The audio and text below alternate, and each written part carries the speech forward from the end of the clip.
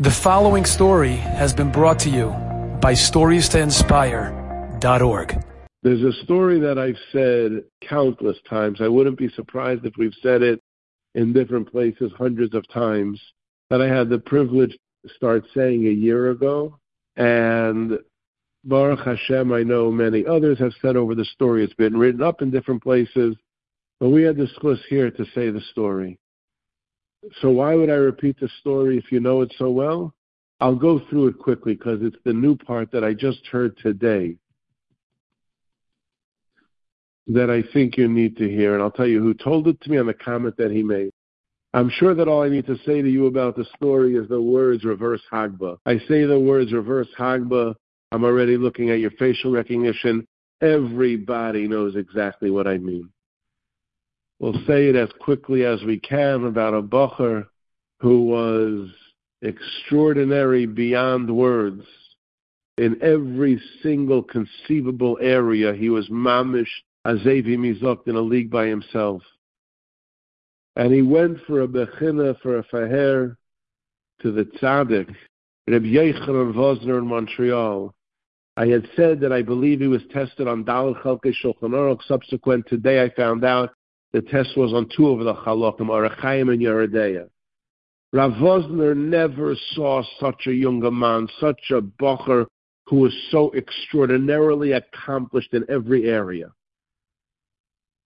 As you know, it was a bit later. It was actually at a chasna Rav Vosner met the father of that younger man, and he asked the father, telling him how extraordinarily impressed he was with the son. Was he always like this? And the father said, no, let me tell you what happened.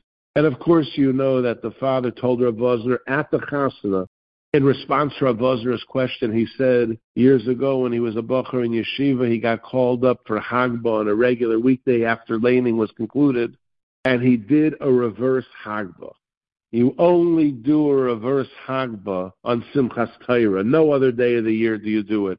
And all of the people started to murmur and to talk at what they just witnessed. He was called in afterwards, and the Rosh Yeshiva asked him, why did you do a reverse Hagba? And he explained to the Rosh Yeshiva, the boy before me who got shlishi had a terrible, terrible stutter, painful and extremely difficult to listen. He must have been going through such an embarrassing moment. The bracha after the aliyah seemed to take forever. And when he finished, people started to speak about him. He became the topic of their conversation. In other words, how badly they felt for what they just witnessed.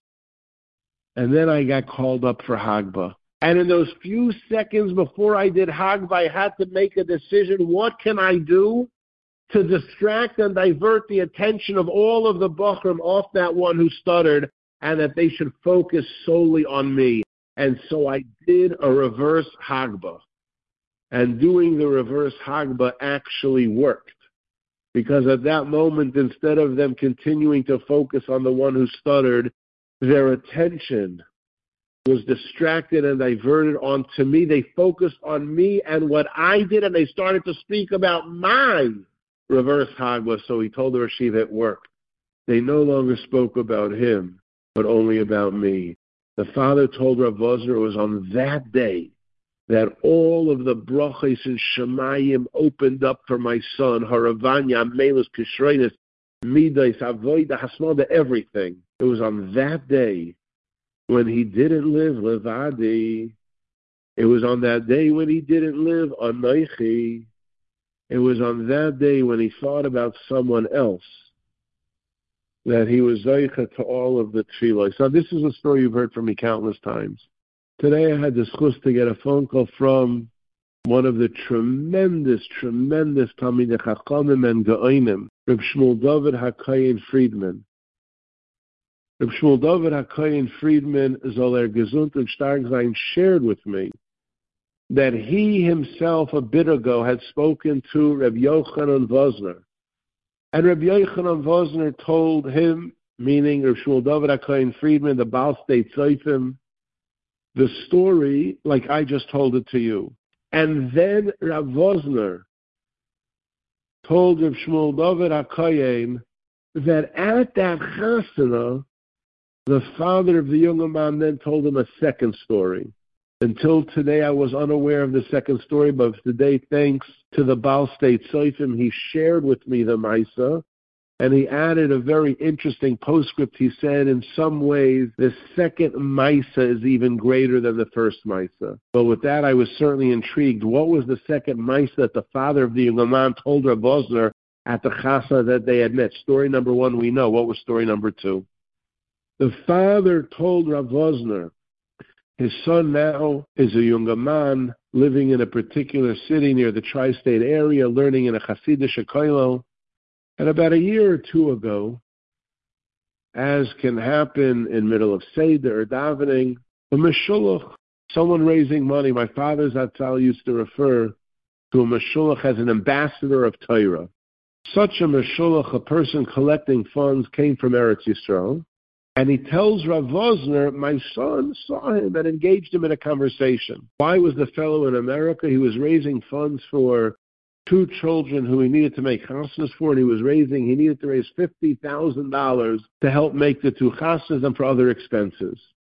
He tells Rav Vosner that my son was very impressed with this meshulach, this fellow collecting, a very fine, able person, sincere. They had a wonderful conversation, but my son realized that he may not be matzliach collecting. Some people have the ability, it comes easier to them. For this fellow visiting a foreign country here in America, it didn't seem like he would be successful.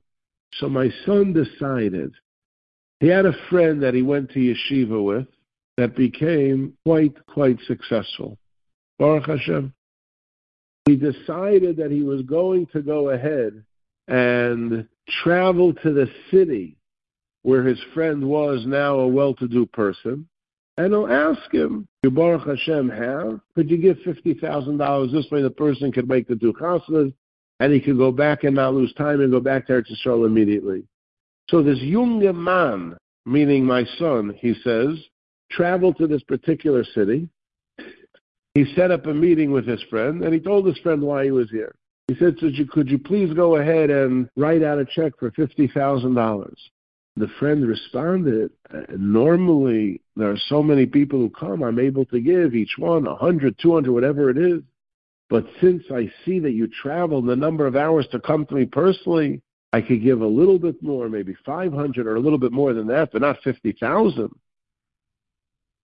On the spot, my son turned to his friend and said, I'll make a deal with you.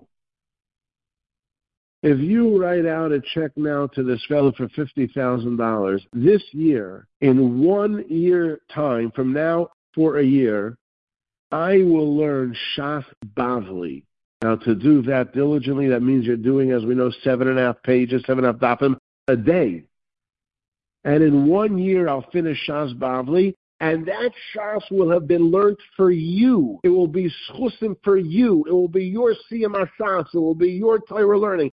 I'll give you those chusim if you'll write out a check for $50,000. On the spot, the fellow took out a piece of paper, wrote up a contract that he'll give the $50,000 to the fellow in Eretz Yisrael so he can go back, and his friend sitting in front of him just committed for 1 year to learn all of Shas Bavli, and the schusim will be his. Kachava, that's exactly what happened. And a year later, he says, my son made the Siyam HaShas. In fact, he invited me to it, and I came to it, and I saw that sitting on the head table, front and center, was his friend. And I asked his friend, why is he sitting here? And that's when he told me what my son had done on behalf of that person in Eretz Yisrael. So obviously, it was extraordinary that the Gvir, right away when he heard that he could get the credit for, then he was willing to give the $50,000, and that was something that appealed to him. Well, let's analyze that Maisa for a moment. Number one, this wasn't a commitment that he was taking upon himself for a day or a week. It was a serious commitment every single day for a year.